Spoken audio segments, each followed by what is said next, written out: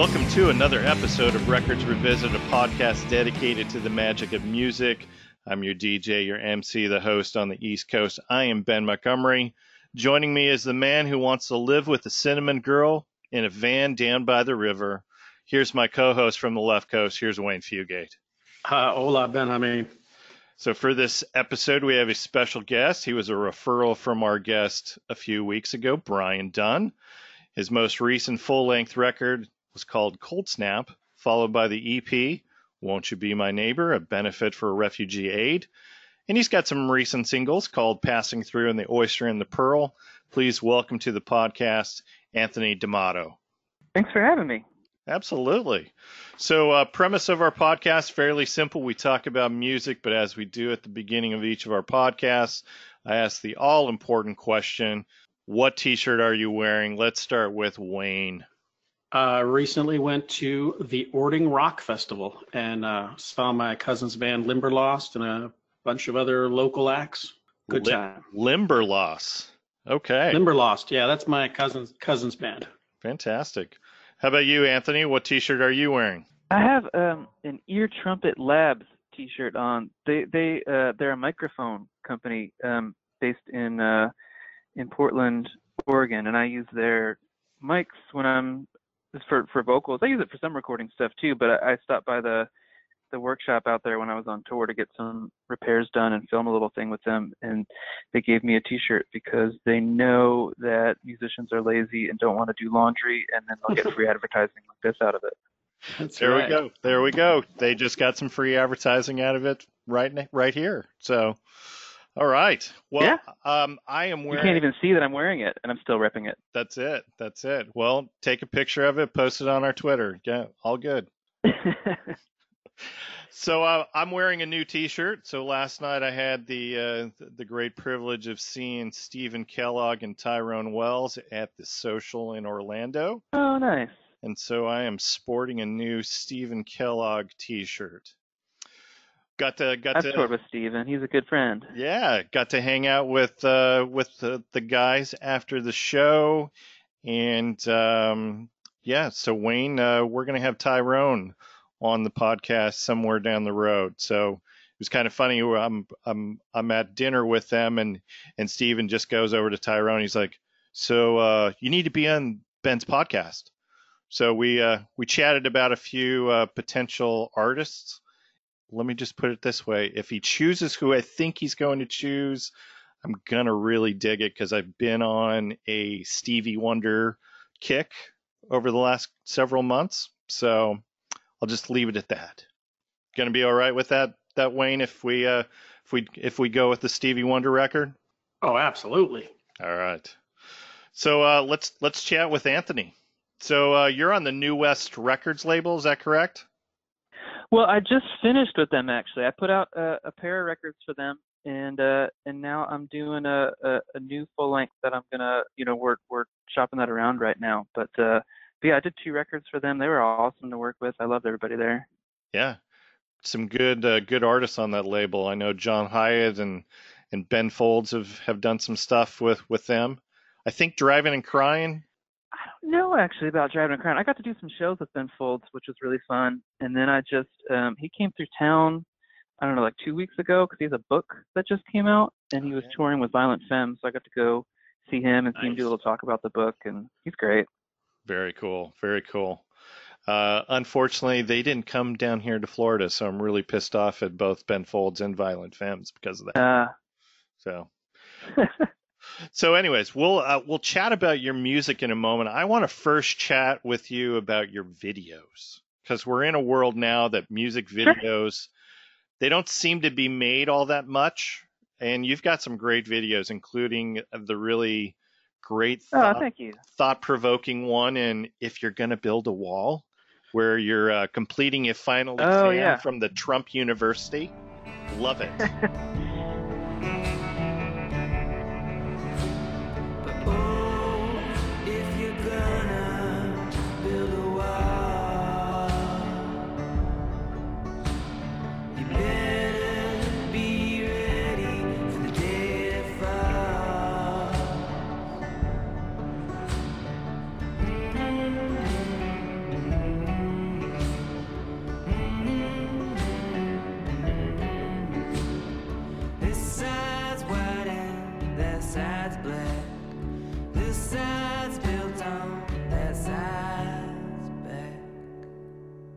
I wrote that song. It was probably during the primaries, and obviously I think a lot of people felt a lot of strong emotions at that time, and my thinking was like, I've just got to get this out now while this moment is happening, because this moment is going to pass, and we're going to get collective amnesia about Trump and how he even had some support in the primaries or whatever. And so I recorded like a demo of that and made a little performance video that the NPR folks posted, and I was like, great, I got this out. And then sure enough, the election comes around and he got elected, so ended up recording the song for the album and doing a proper video for it. Every time I kind of had to do something with that song, I kept thinking, well, this is going to be the end of it, but it kind of sadly keeps sticking around. Yeah. And we've stayed pretty non-political, I guess, if that's the phrase, on this podcast, but you can't watch that video without being provoked in thought. And that's the idea, I suppose. Yeah. I don't think there's anything too radical in there. It's all fairly fact-based. The only thing that didn't make the cut, I don't know if you noticed in the video, there's a little section that's blurred out. I was just going to ask you about that. Because, okay, yeah, well, that's like the number one question people have with that video. I made the whole video and was just going to put it out myself, and then at the last minute, the folks at moveon.org wanted to premiere it through all their social media, which was, great, more eyes on the video and ears on the song. But there was one thing they had an issue with, which was one of the, it's kind of a jokey video. It's serious, but it's also pretty tongue-in-cheek. Right. There was a reference to Chris Christie in there that they found to be across whatever line that they had set up for good taste, and it was too late to like reshoot anything, so I had to just go and censor it like it was nudity or middle finger or something. That's awesome. And so this is kind of a hot topic for you, I'm assuming, because the "Won't You Be My Neighbor," that benefit EP that you did, has a lot of the same kind of themes and topics in it, correct? Yeah, I mean, "Won't You Be My Neighbor" was even more so than that one, trying to not be political in any way. I mean, If You're Gonna Build a Wall is a pretty explicitly political song. But "Won't You Be My Neighbor," the idea of it was to focus less on, left or right or anything like that, and more just about, human decency and morals and that kind of thing. And so that was where that EP really came from, was thinking about that, the Mr. Rogers theme song of "Won't You Be My Neighbor," in the context of where we are today, sounds kind of radical and political, which I don't think it should be, but it is. So I wanted to kind of revisit that song and some other tracks. So there's a mix of stuff that I wrote on there and a mix of cover songs. And each song has a different special guest. And yeah, the idea was to just kind of think a little bit about, who we want to be and what we want to stand for. And then, all the money that came in from that got donated to the IRC, and it's still raising money on Spotify. So go stream it. That's it. You've got a really good cover of Tom Petty's "Won't Back Down" on that as well. Oh, thanks. Yeah, that came about. Before I even had the idea for this project, I was touring in Europe. And when I was in the Netherlands, I got invited. There's a series over there called The Influences. It's a video series where they film touring artists who are coming through either like Amsterdam or Utrecht and have them film performances of a cover song that influenced them. And so I thought about that song. This was right around the time of the inauguration, and there was a lot of political stuff going around, and I didn't want to do a protest song so much as, I didn't want to do a standing against something song. I wanted to do a standing for something song.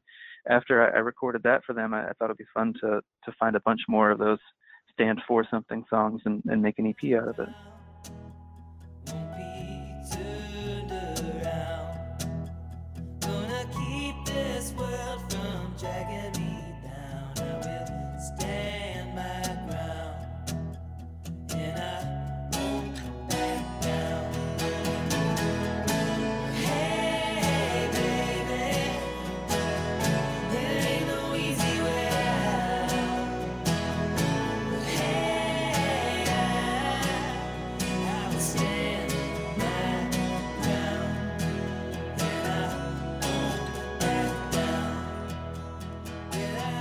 You a college football fan at all?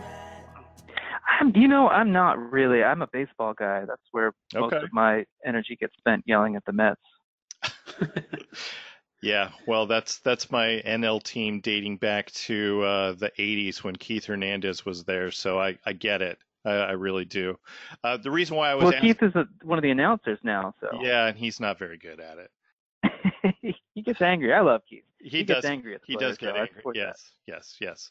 The reason why I was asking you about the college football thing is so my wife is a Florida Gators fan, and at the Florida Gators Mm-hmm. football games, I don't know if you've seen this or not, but right before the fourth quarter, because Tom Petty is the native son of Gainesville, Florida, they sing "Won't Back Down." Like the entire crowd Oh, that's of cool. 75,000 people are singing along to "Won't Back Down." It is a magical moment.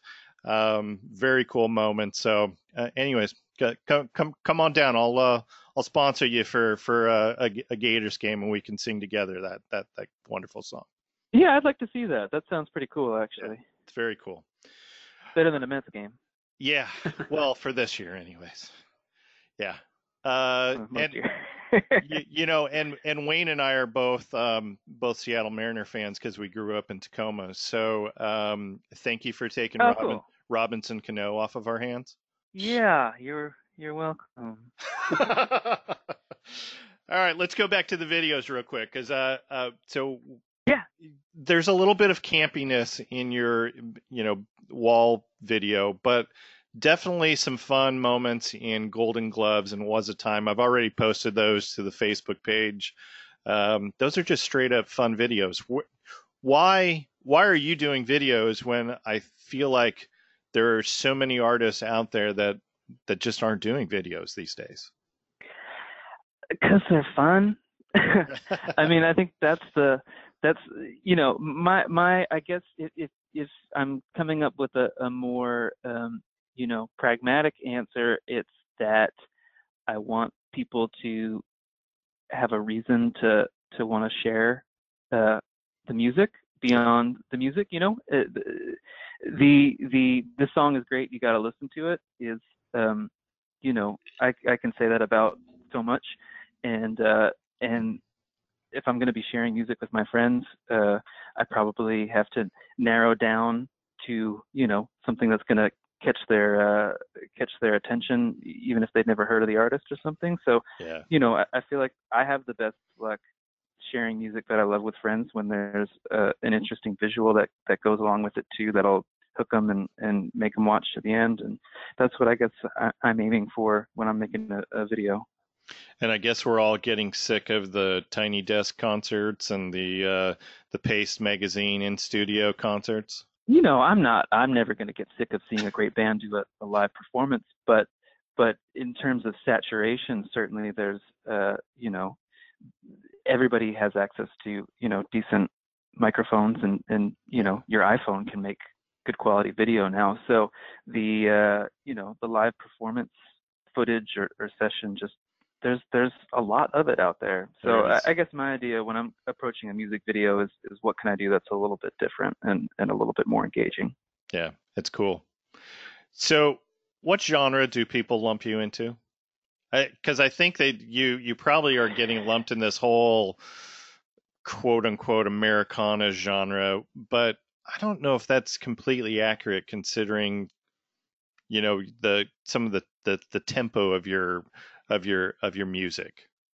Yeah, I think it depends. If I'm out on tour solo and it's me and a guitar and a harmonica, I think people are quick to point at it and say folk Americana, you must be a Bob Dylan fan. And then, if I go out with the band and it's, electric guitar and drums and, loud, fast songs, then people think it's more rock and roll. Yeah. But the truth is it's all of that and probably some other stuff in there too. Yeah, because I kind of feel like you're kind of all over the musical map, and I love that when artists tinker around with a lot of variety. And do you think that helps or hurts artists when their catalog is so diverse and we'll talk about that here in a moment with You know, with Neil Young. I think we'll chat about his diversity as right. well.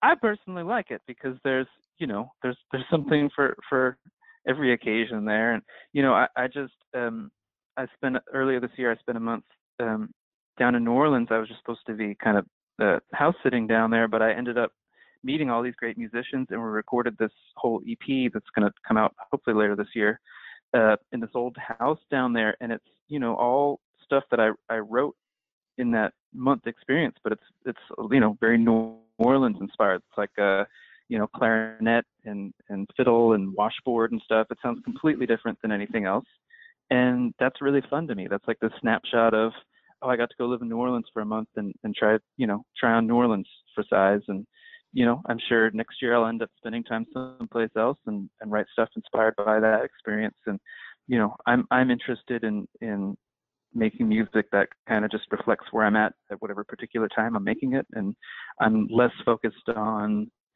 this is my brand and I have to adhere explicitly to the brand. Right. You gonna go all Dr. John on us? Is that what you're doing? I didn't quite go that far. Okay. But I'd love to. Yeah.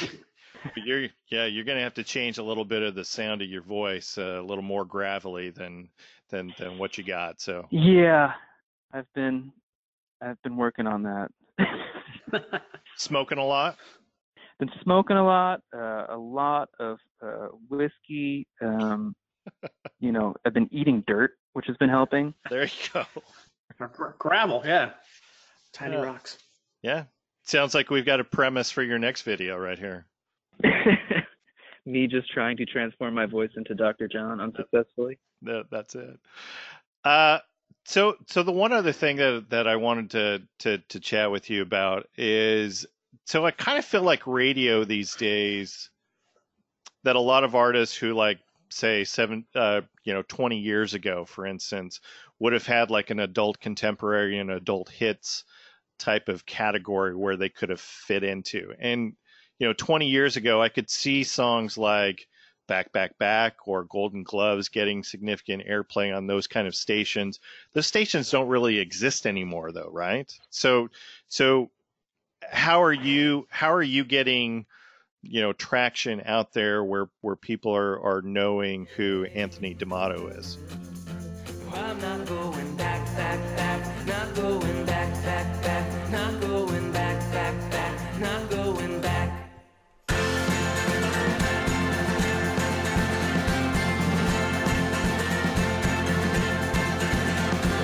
When I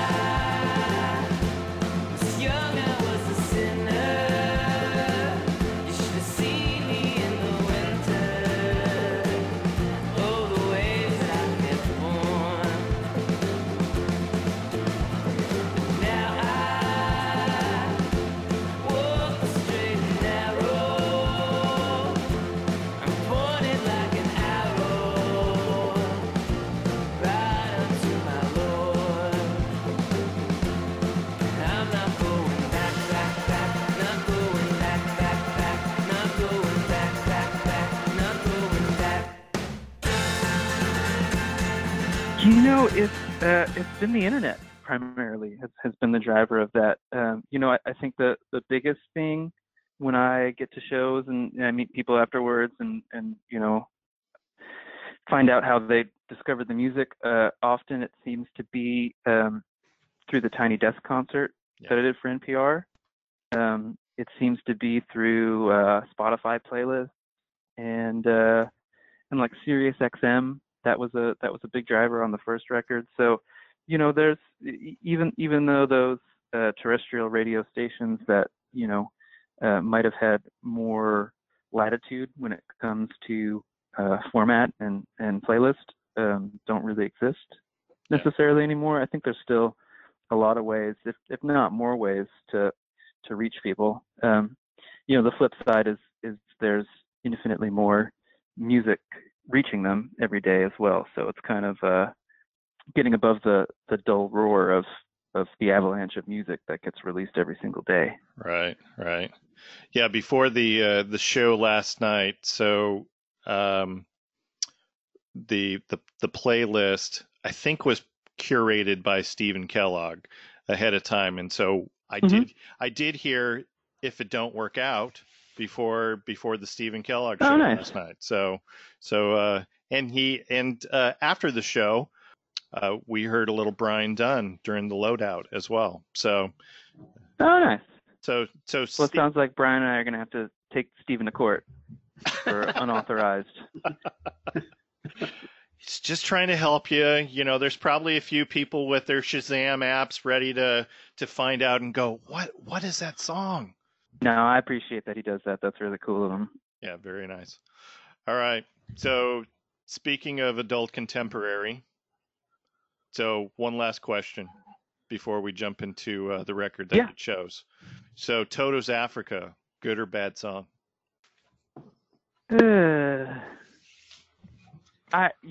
It's not for me. Is that answer the question? I think the sound you made when you were asked the question is that's a no, because I agree. Yeah, that's not my cup of tea. But if there's people out there that love it, God bless them.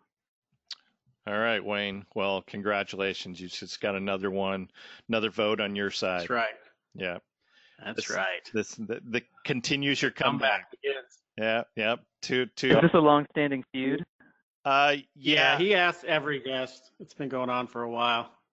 A lot of people without as much character as you have said that they liked it. They're just trying to fit in. That's it. That's it. Pandering. Yeah. All right. So, Anthony, tell us what record you chose to revisit for this episode. I chose Everybody Knows This Is Nowhere by Neil Young. All right. And Crazy Horse. Yeah. So what were some of the other records that you thought about before you landed on this one? I thought about going down the Springsteen road first because I'm from New Jersey and Lord knows I've spent most of my time listening to that. But I feel like I already spend enough time talking and thinking about Springsteen records, so it would be nice to push myself a little bit out of the New Jersey comfort zone. And this record jumped out to me.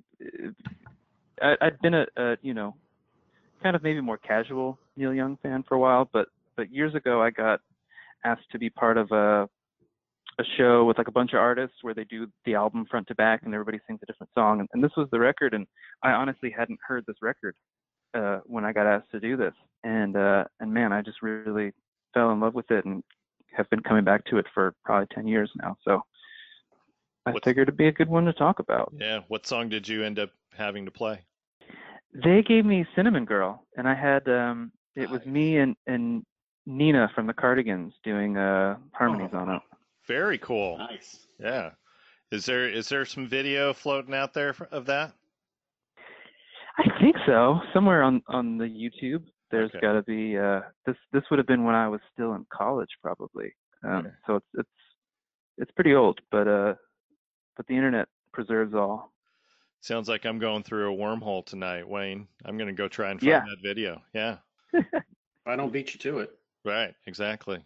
So let's go back to what you said with Springsteen. So what Springsteen album would you potentially have chosen? Ooh, I'm down at the shore right now.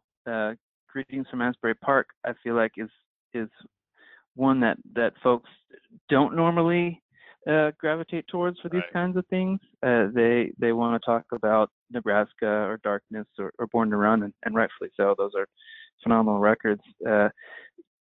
Greetings seemed like it could be a good option for this format because there are some clearly fantastic songs and then some less fantastic songs, and doing the ranking thing might have been an easier move on that. Doing the ranking thing on Everybody Knows This Is Nowhere is really tough because one of the things I like about this album is that I think it's 7 great songs. So that was a little tricky. Yeah. Going back to the Springsteen thing, so we had Caroline Spence on a couple months ago. She chose Tunnel of Love. That was her go-to Springsteen. Going with the non-E Street route. That's it. That was a good deep dive. And we did an early episode of Neil Young. So the second episode ever that we did, where it was just me and Wayne, no guest. We did Harvest, and I think Oh, great. I think maybe I convinced you, Wayne, a little about the greatness of Neil Young on that record. Did I not? Yeah, I mean, you didn't hurt my stance. I gave me a better appreciation. This one gave me even more of an appreciation. I mean, I didn't think there was 7 great songs, but I did think the songs were, I mean, great. And I love that there was, stuff I hadn't heard, like we had talked about when one of our guests picked a greatest hits record. I think everybody knows This Is Nowhere is a song I had never heard, and that was a great discovery for me. Yeah. This Cool. This is a good album. All right, let's get some bio info, and we'll do the track by track. So everybody knows This Is Nowhere, second studio album by Neil Young. This was his first, though, with his longtime backing band Crazy Horse. Was released in May of 1969. Peaked at number 34 on the U.S. Billboard 200. This does make an appearance on the 500 Greatest Albums of All Time chart that Rolling Stone put out in 2003. Wayne, I already gave you my notes for this episode, so you already know that it's number 208 on the all-time 500. Any guesses of which Neil Young album was the highest ranking on the Rolling Stone chart? Any guesses? I would think Harvest. That'd be my guess. Harvest was number 82 on the list, not the top one. Wow. So any other guesses? I am stumped on that. I would have thought Rolling Stone would would pick Harvest for sure. After the Gold Rush was number 74 on the top 500. And Uncle Neil does make a couple other appearances on that 500. Tonight's the Night was number 303. Rust Never Sleeps, 351. So let's go track by track. As a reminder, our scoring is based on the number of songs on the record. Wayne, how many songs on this record? 7. Which means top song is going to get 7 points. Next favorite song, 6 points, on down to the lowest score of 1. And Anthony, if I didn't know any better, I would say that both you and Brian are trying to game our system a little bit here, because he chose a Jackson Browne record with just 8 songs, and your pick has just 7 songs.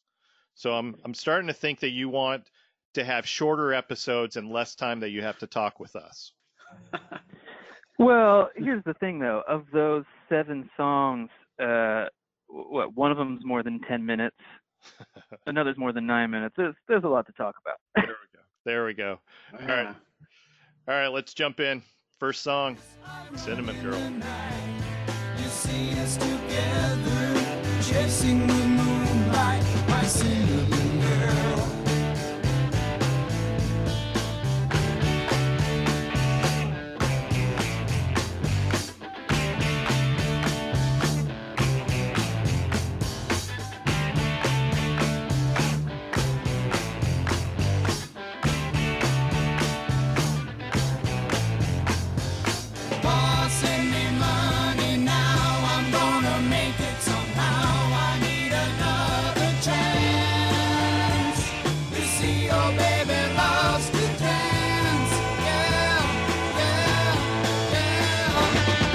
This was released as a single, reached number 55 on the Billboard Hot 100 in 1970. And this song definitely displays the contributions of Young's earlier guitarist, Danny Whitten. And if you don't know the tragic story of Danny Whitten, I think we talked about him briefly on our Harvest episode, correct? Yeah, Needle and the Damage Done. Yeah, that is definitely about him.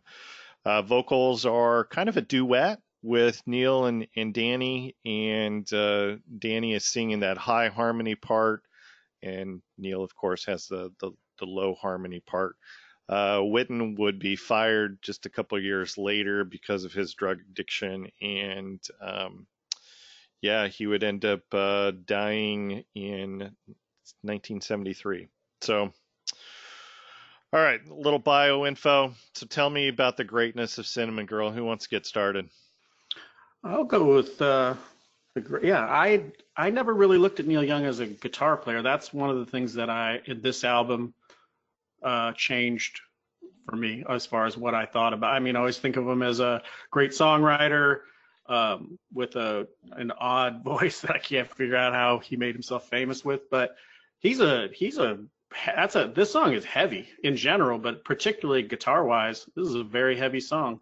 And I don't think I really ever gave it a lot of credit for what it is. I think I actually kind of even made some snide remark when we were doing the Harvest episode. This is I mean, it's a great song, and it's not super complex or like some of his songs can be. It's almost kind of like gave me a kind of a California Girls kind of a feel. Cinnamon, it's got that nice brown color like the girls in California, but just heavy guitar. I never would have expected that. And then there's just a tremendous amount of that heavy guitar. And he has some great solos on this record. Jumping off of that point on the heaviness, I mean, one of the things I learned as a guitarist and a songwriter from having to learn to play the song for that show was that he uses these drop tunings a lot, which make the guitar sound heavier and way more just oomph on the bottom end. But he doesn't just use them, those tunings on these heavy rock songs. He also will use them on the acoustic guitar stuff too. And I started using some of those tunings afterwards to write my own, folkier stuff. Even I don't think I've done anything quite as heavy as Neil does on this record, but those tunings kind of opened up new worlds for me as a songwriter. Did I get this right? That this is like a double drop D? Double drop D. Yep. Yeah, he's going down both the high and the low E strings are going down a whole step. Yeah. And I think he uses that same tuning because this sounded very similar to Cortez the Killer. Is that kind of the same? That would make sense. Yeah. Yeah, he uses that on a bunch of stuff. I think he uses open D on some songs too, so he'll do the double drop D and then he'll bring the G down to an F sharp and and the B down to an A. And you can just do so much. I don't know. It feels like the fretboard completely opens up when you start to mess around with some of those tunings in ways that I hadn't anticipated. So Wayne, I got to go back to your comment about I didn't know that he was that good of a guitarist. Have you never listened to Weld? No, I haven't. And even when I've heard him play, I've heard this song before. I mean, this song's been around since my whole life, and I've heard the song before. I just didn't ever realize it was him. Yeah. But coming from like Buffalo Springfield, I mean, he was the guitar player in that band. He wasn't necessarily the singer. It's just something I didn't know. I'm not a Neelophile like you. Yeah. All right. Well, I thought I would have played it for you while we were driving around years ago. No? You weren't as cool back then. Yeah, that's true. You still think that I was listening to Belinda Carlisle during that time period, so whatever. No, I know what I know. Yeah, because I mean, if you listen to Weld, for instance, the live version of Effing Up, Mansion on the Hill, Rockin' in the Free World, I mean, a lot of the grunge guys from those early 90s, Pearl Jam, for instance, spent a lot of time rocking with Neil Young, which they play Rockin' in the Free World. That's one of their encore. They don't play it every show, but that's one of their encore songs, and it's a rocker. It's definitely guitar heavy. So I'm just kind of surprised that you were like, well, that he's the lyricist guy first, or the rhythm guitar guy first. So interesting comment. Had to call you out on it. Yeah. feel free. So, anybody got a favorite cover of this song? Because like it's been covered by everybody and their dog. It feels like. I think Nina Persson and Anthony D'Amato, that's my favorite cover version. That's one of the all-time classics. Yeah. Only ever happened once. Lightning in a bottle. That's it. That's it. Yeah. Recently, Toad the Wet Sprocket and Big Head Todd and the Monsters did a cover of this as well. So there you go. Lots of covers. You can go check that out. If you're looking for that wormhole that we were talking about on YouTube, you could go through a mighty wormhole just looking at Cinnamon Girl covers because, like I said, everybody's done it. Radiohead, Smashing Pumpkins, The Who, Fish. I mean, you name it. There's probably a version out there that will satisfy everyone. All right. Shall we get some scores? Do we need to talk about Cinnamon Girl anymore? Oh, I will give you my score as a 7. I also say the one thing I noticed is because this actually kind of completes a bookend with Cowgirl in the Sand, I think. But Danny Whitten has a very complimentary voice to Neil Young, and I don't know why, but I when hearing him sing one of the songs on here with somebody else who I didn't think the same of, like I say, Danny Whitten had a real. It's just not. I'm sure it doesn't. They neither one I think have these classically, beautiful voices, but together they sound. It sounds right. Yeah. I think I had, for a long time assumed that was Neil Young singing like a double track, just like harmony with himself. Before I learned that was Danny doing the high harmony there. So I would agree that they certainly seem very in sync. Agreed. For a band that was known for being rough around the edges. Right. We'll chat more about Crazy Horse coming up on one of these other songs. All right, Anthony, how about your score? I gave that the 6 slot. All right, and I'm giving this my top score as well. So I think we just probably gave a little teaser of what our favorite song is on this record, but we're going to still talk about the other 6. Here we go. Here's the next song. This is Everybody Knows This Is Nowhere. Every time I think about back home, it's cool and breezy. I wish that I could be there right now, just passing time. Everybody seems to wonder what it's like down here. I gotta get away from this day-to-day running around. Everybody knows this is nowhere.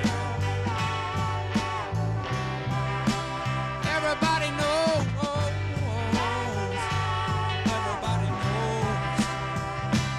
knows. Everybody knows. Everybody knows. And Anthony, you want to get us started on this song? Yeah, well, I remember just feeling pretty blown away by this song because it had everything that I wanted a song to have. The first time I heard this, I was like, okay, this is a rock song, but it's like got a cool groove to it, and it's kind of country also, and the lyrics are really smart, and I don't know, I think prior to that I always kind of felt like you could do a couple of those things but not all of those things in a song. I didn't feel like I'd heard somebody that did everything that I wanted a song to do, and this was it.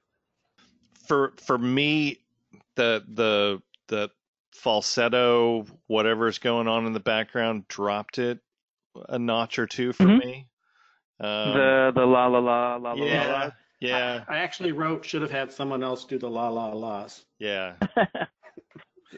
I think that if they would have maybe not gone the falsetto route, I would like this song a little bit better. But it's definitely a good track. Wayne, what do you got? What else you got on Everybody Knows This Is Nowhere? Yeah, well, this was my pleasant discovery, and I agree with what Anthony said. It is a rock song, but it's like he was definitely I don't know if he gets as enough credit for that kind of alt country, like where you're bringing, because this has very kind of country elements in it, much more so than like the Eagles and Jackson Browne started doing later in the 70s. But this has a great solo on the outro, just before the outro. That's really cool. You want to use? This is a song I would have loved to hear, and I don't know if they did. I don't think they ever did, but I would have loved to hear like the band do this song. I feel like this is so ideally suited. Yeah, that would. Yeah, I could hear that. Yeah. To quote the phrase that you used during our Ian Jones episode, so flirting with country. Oh no, he's making out with it at this point. He's not flirting at all. Yeah. All right. Let's get some scores on this song. So, Anthony, what you got? I gave it my my perfect 7. Okay. And then Wayne? I gave it a 6. Like I say, the newness of it was great. This great discovery, and it's just a real good song. Yeah. And I'm giving this my 4, just because there's a couple songs that I like ahead of this, but not indicative that I don't like it, because I do. I just wish that there would have been different harmonies in the background, but all good. All right, moving on. Speaking of flirting with country, here we go. This is Round and Round. It won't be long.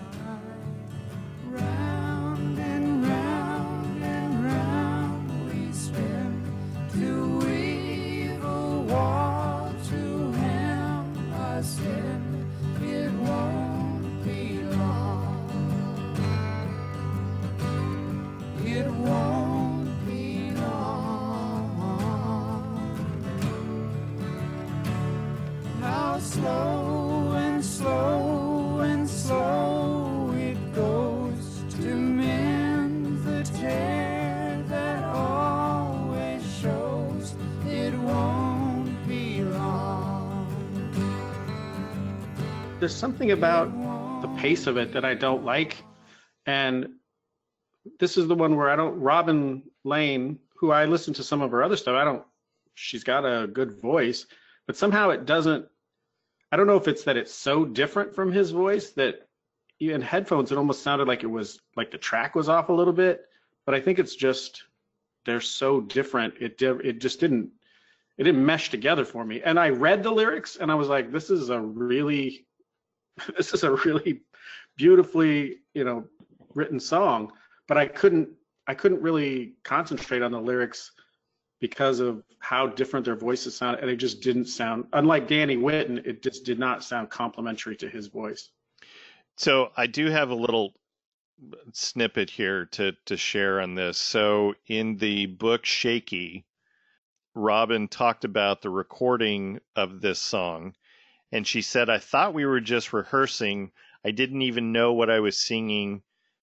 And so Neil was the original punk rocker in that, he just hit record and they started recording. So if it sounds a little disjointed, probably is just because, Robin thought they were rehearsing the song. They didn't know that this was going to be the final take. So thought that was. Well, wasn't the story on Everybody Knows This Is Nowhere also that those vocals were like Neil's scratch vocals that he did through the talkback mic in the control room? I don't know if it was this song, but there is a song or two coming up. Yeah, well, I think on Everybody Knows This Is Nowhere, his vocals were scratch vocals through the. Yeah, so I mean, he was clearly doing that with the whole record. He was just, prioritizing performances that weren't recorded with the intent of being released that way. Right. That's a gamble, and sometimes it pays off with this, amazing, unself-conscious, brilliant performance, and other times you get something that just sounds like they didn't know they were being recorded and weren't ready. Right. I also read on this that Young had actually written this to be used for Buffalo Springfield. And I would love to hear a version of this song where it was Neil and Stephen Stills doing the harmonizing. And if such recording exists, sure, somebody needs to share it with us, because I bet that is just amazing. Yeah, I can see that. I can see that being spectacular. Yeah. One other thing that I read on this, Wayne, that might be of interest to you. So Joni Mitchell, somebody had written that Joni Mitchell felt as though Sugar Mountain was the inspiration for Circle Game, but that may have also been the inspiration, or this song may also have been an inspiration for her as well. So, and we're going to talk about Joni here in a couple episodes from now. Yeah. So, all right, let's get some scores. 2. And then Anthony, I gave it a 3. and I'm matching your 3 on that. I like the song though. It's it's calming. I think it's a good transition from Everybody Knows This Is Nowhere to this next song, which is Down by the River. It's impossible to make it today. Yeah.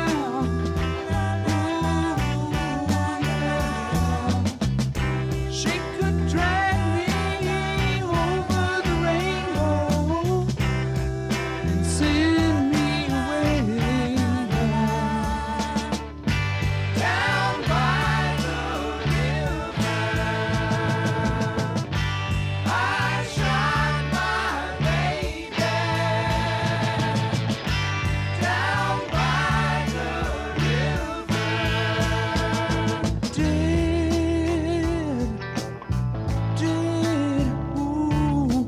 ooh, shot a dead. Not to be confused with, the Matt Foley conversation of living in a van down by the river. So, all right. And Anthony, I'm going to let you get started because you've also got a song that is talking about dying by the river. Doesn't sound anything like this song, or the lyrics are not about killing anybody by the river, or does it?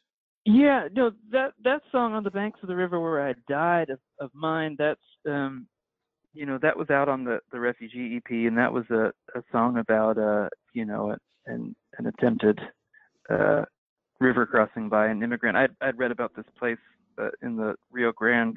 It was like a drainage pipe where bodies would frequently turn up because of how the currents worked, and I kind of wrote that song from the perspective of one of those bodies. This is a very different angle Neil Young takes here, because he goes down by the river to shoot his baby.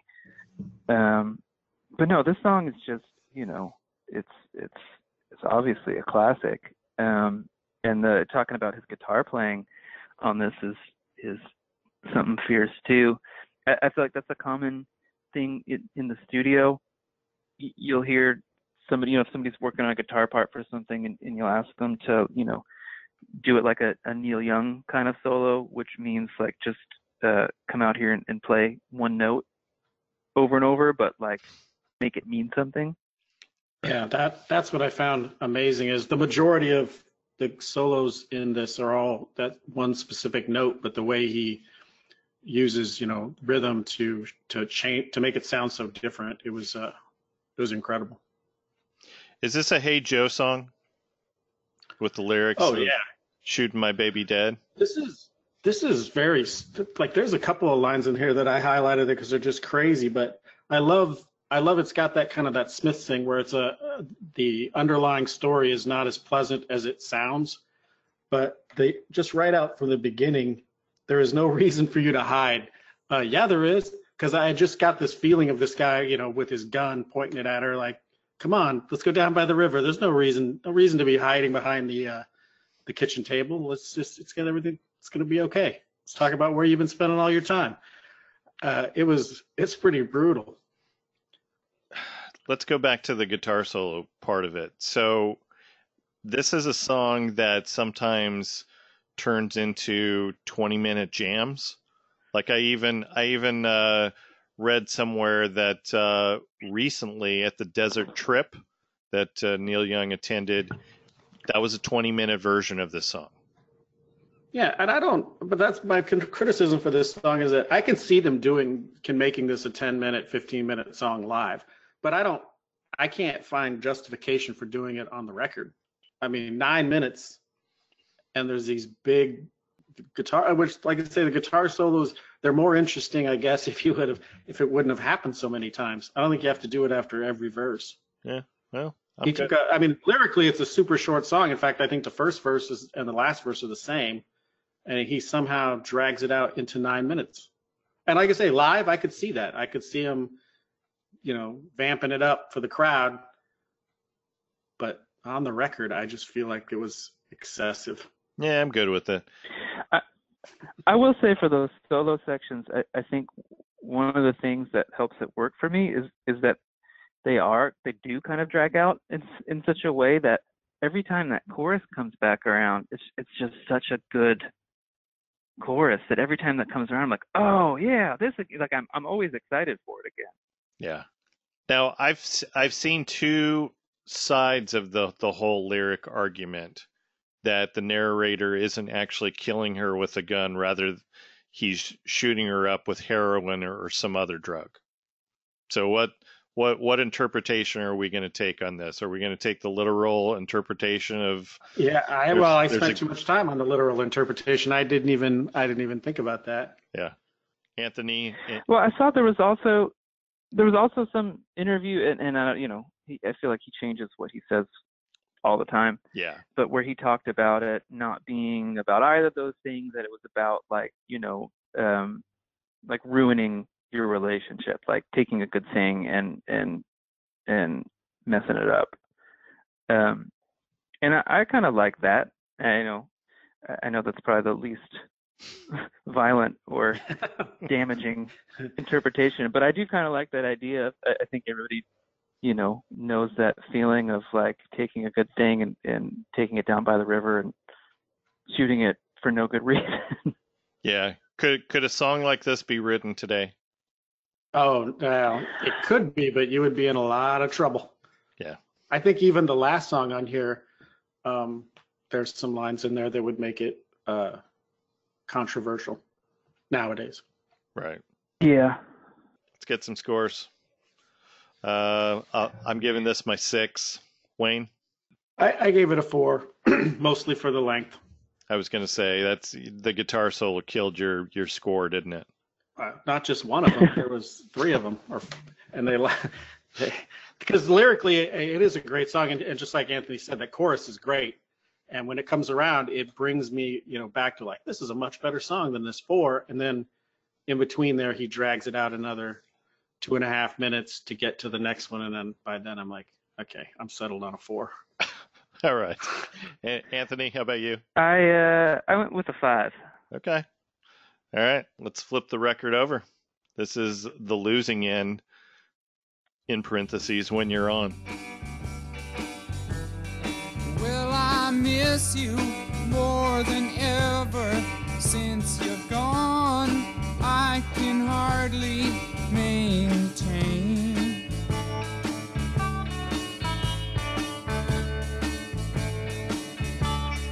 Things are different round here every night. My tears fall down like rain. It's so hard for me now, but I'll make it somehow, though I know I'll never be the same. Okay, let me just throw this out. This is me with the semantics. 3 of the 7 songs have in parentheses to them. Seriously? Come on, just drop it and just say it's a really long title. There you go.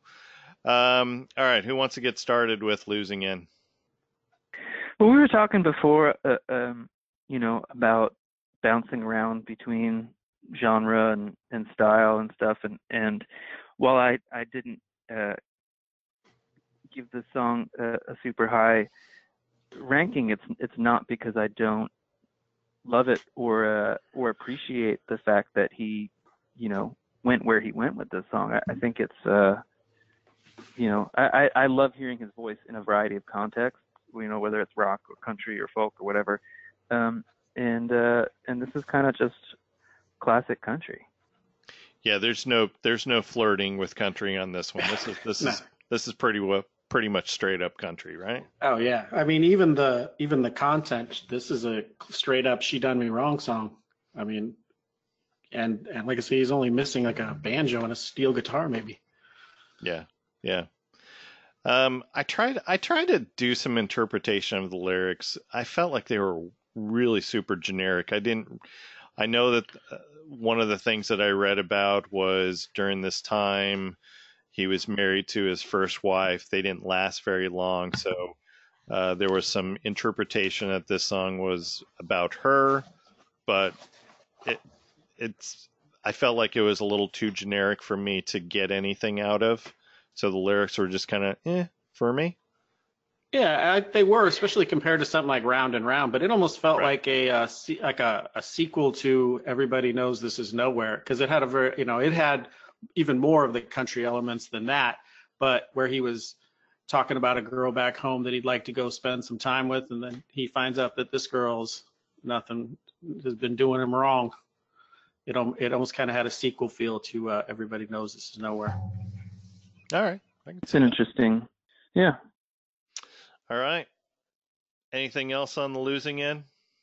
There was a weird yowl from some like an old prospectory type guy that I thought was random and unnecessary towards the end. I don't even know what he said. It just reminded me of. That's what it reminded me of. There you go. I love it. All right, Wayne, your score. 3. And Anthony? I actually went with 2. Yeah. I'm going with the 2 on this as well. All right. Next song, Running Dry. And again, here we go with the parentheses, Requiem for the Rockets. Sky.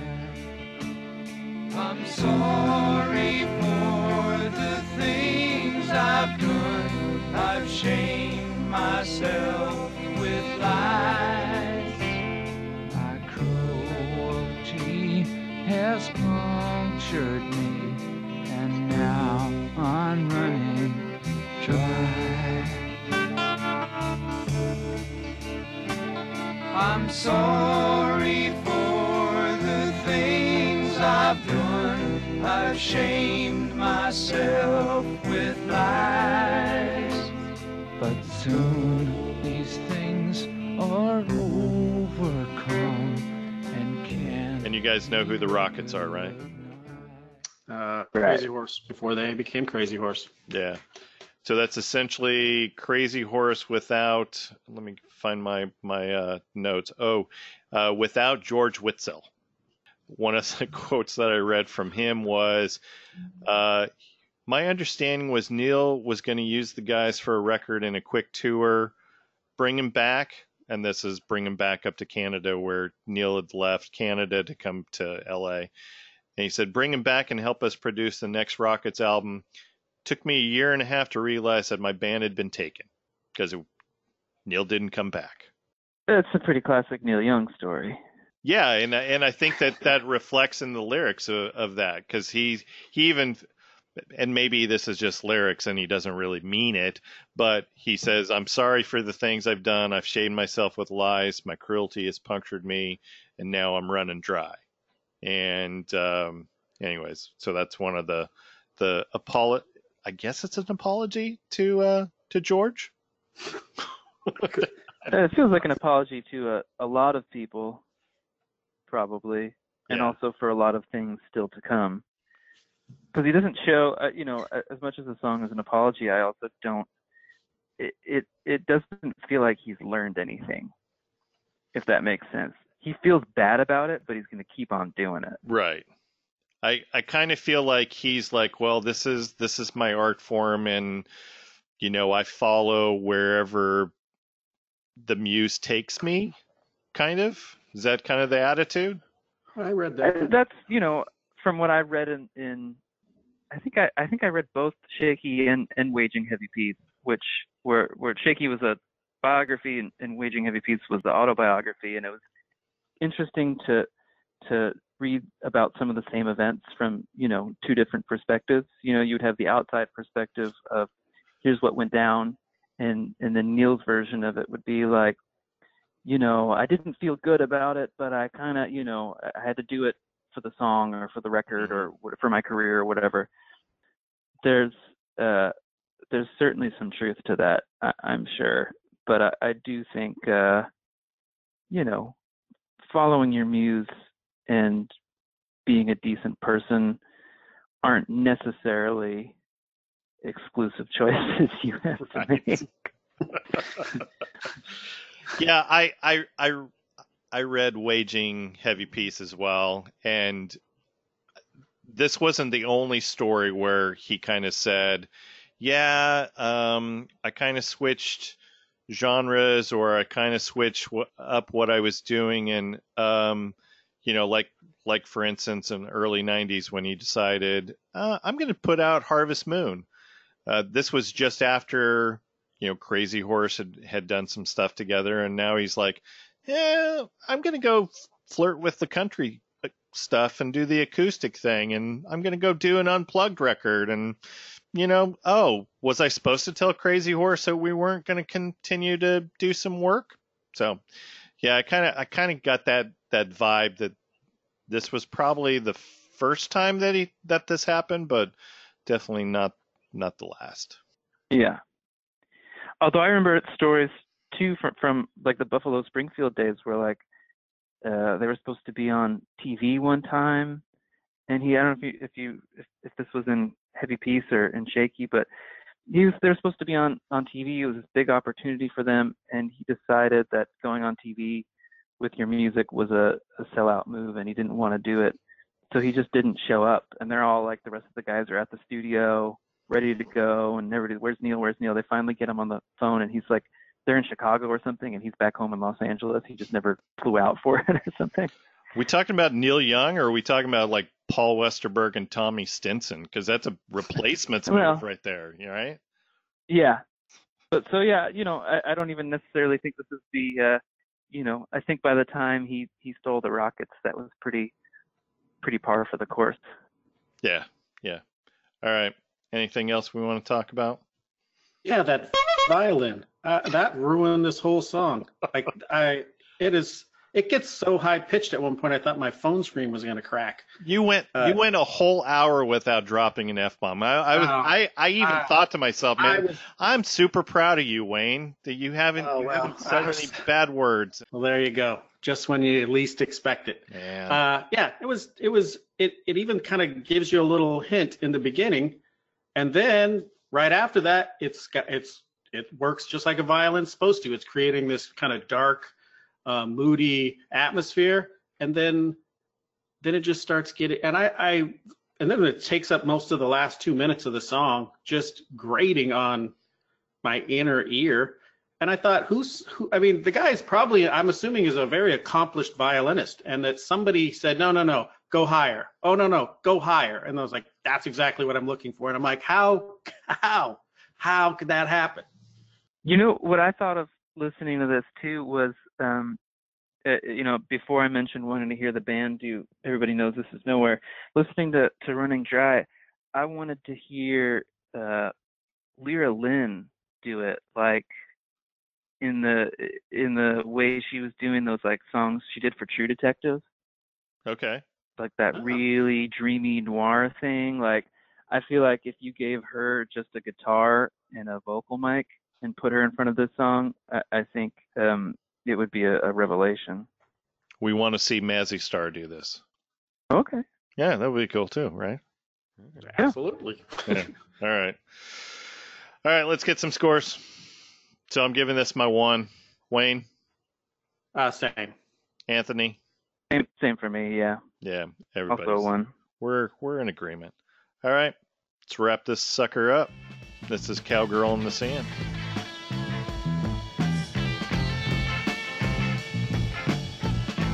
Hello, cowgirl in the sand. Hello, cowgirl in the sand. Is this place at your command?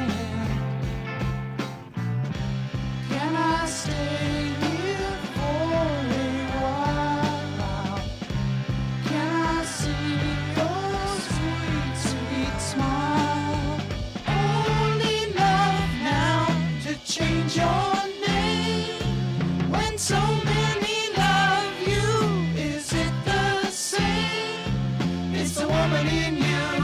makes you wanna play this game.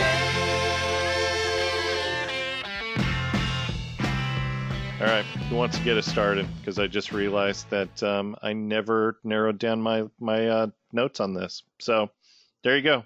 Wayne, get us started. Oh, this one has got my most like another diatribe. I mean, that's my most over analyzing of it. I read the whole thing. I heard other people's takes on it, and it has this. And at first, I kind of had it in a like almost critically of Neil Young, because especially the line about it's the woman in you that makes you want to play this game, which kind of comes off as there's something innate about women that makes them want to, not so much gold dig, because this kind of has a rock, like those girls that hung around California and, dated rock stars. I mean, there's like the beginning verse is kind of got this how you doing feel to it. And then he specifically mentions that they're old enough to change their name, so they're obviously 18. Let's make sure everything's legit here. And then,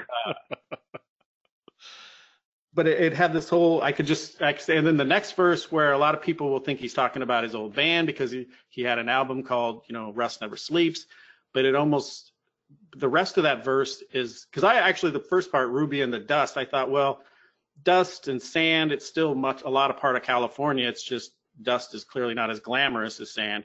You think of beaches, and this you think of dirt. But then he's also talking about how what's the line? Is it the after all the sin we've had, I was hoping that we'd turn bad. Like I'm done with you. We had a great time, and now I'm going to move on to something else. And then the last verse has something about the woman of my dreams. So I'm thinking his wife, because she just caught him. Because the line is, this is not what it seems, which that's a classic. This is not what it looks like. I'm not having sex with this young, hot California girl right now.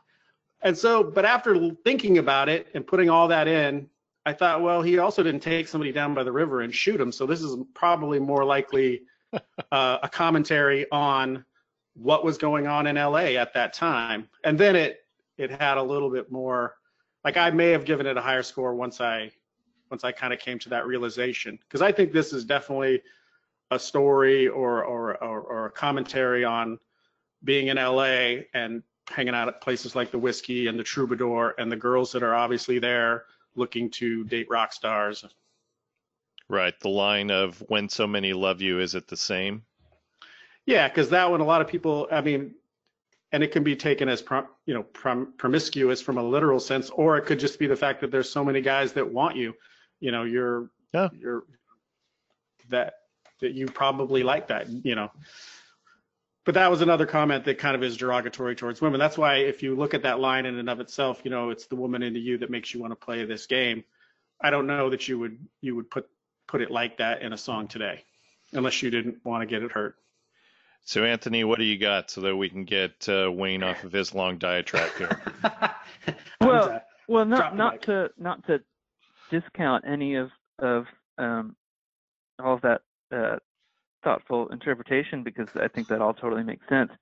I also just feel like it's maybe worth pointing out that I think my understanding is that this song, Down by the River, and Cinnamon Girl were all written on the same day.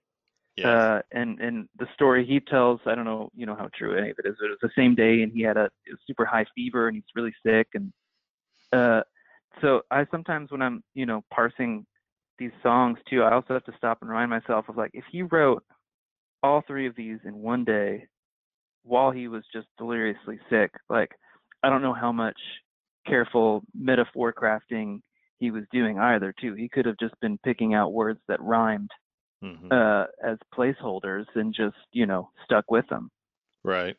So some of it is I think, in the sense of some of those like Dylan Stream of Consciousness songs too, where you could absolutely parse it apart after the fact and pull, really deep things from it. And that doesn't necessarily mean that those, just because when it was written, that's not what the author was thinking of, doesn't necessarily mean that the song, doesn't mean those things or doesn't have those valuable messages to to share. But I do, when I'm thinking about all this, I do wonder how much of this he was thinking about when he wrote it. Was he trying to make a commentary, or was he just, completely out of his gourd, sick, and this is my third song of the day, and I just need something that rhymes with dreams?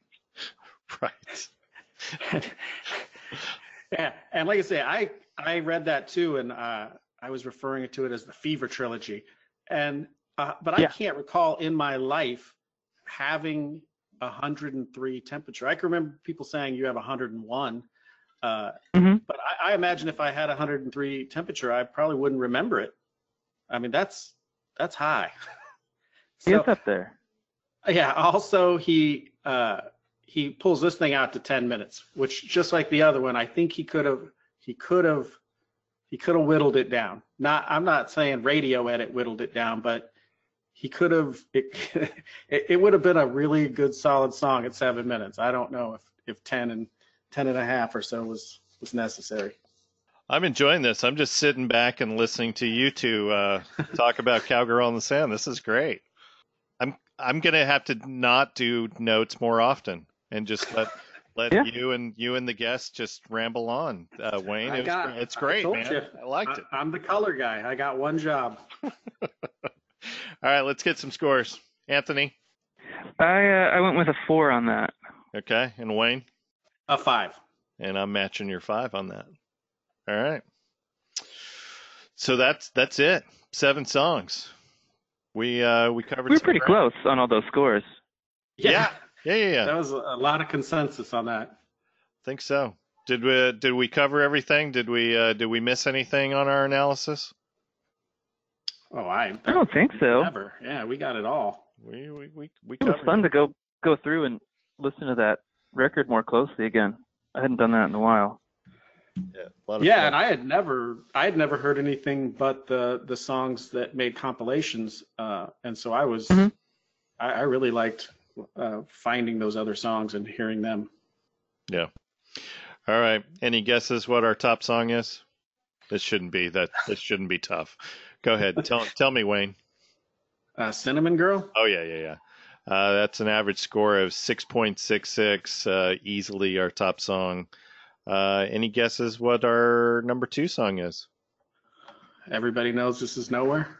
That is 5.66, barely edged Down by the River, which got 5 average score. And then what about our 4th and 5th? Cowgirl? Cowgirl's 4th, Round and Round? Round and Round, and rounds out our top 5. There we go. Wow. That's a solid 5, right? Oh, absolutely. I would listen to those 5 songs all day long. Yep. All right. All right. I'm trying to find my notes here. Sorry about that. Yeah, we're struggling at the end. I know. I started out strong. All right. So You just need to improvise a one-note spoken word solo. Yeah. Dun dun dun dun Keep dun. saying the same word over and over again. there you go. Just like down by the river. Yeah, there you go. All right. So Anthony, remind our listeners where they can find all the happenings of you and upcoming music, etc. Yeah, I mean, my website, anthonydamatomusic.com, is always a reliable place for that sort of info, but you can go on Spotify and iTunes and Apple Music and your actual physical local record store, if it still exists, and find what I do. And yeah, I'm going to have some new music coming out later this year. Those New Orleans songs, I think, will be coming out before the year's up. And then I've got a full record in the can that'll be out next year. So whole bunch of stuff on the horizon. And then you're coming to Florida on your tour, right? Man, I would love to. I've only been to Florida once. I played at, what was it? The Attic Yeah, in Tampa. in Tampa? Yeah, that was That's a where great room. That's where Steven and Tyrone are tonight. Oh, nice. Yeah. Yeah, I really enjoyed that. I was touring with Red, Wanting Blue, Okay. and we played down there. It was great. They come down here frequently, at least about once a year. Well, you should get them on the podcast. They're on tour right now, but we might see them down the road. So that you kind of preempted my last question for you. So I usually ask my guests, so who do you know that I don't know who'd want to join us on the podcast to revisit one of their favorite records? And you can't say Brian Dunn because he referred you. Yeah. Well, I think Scott from Red, White, and Blue would be great. I'll drop him a line. Okay, let's do it. I would enjoy that. Yeah. All right. He's got a great podcast voice too. He does. He does. I have heard him on a couple podcasts that he's done. Cool. All right. So as a reminder, you can find all of our happenings on our Facebook page for the Records Revisited podcast. We're on Instagram using the Records Revisited podcast hashtag. And as I told you, Wayne last week signed up for the old Twitter. And now I'm trying to remember what our handle is. Oh, it's Podcast Records, because the guys across the pond stole our identity. So we'll forgive them. They're nice guys. All right. So thanks for listening. Please go support the arts. Go to a live show. Buy a T-shirt of the band. Buy a record. Visit a record store. And not just on Record Store Day. We are Records Revisited, and we are Out. out.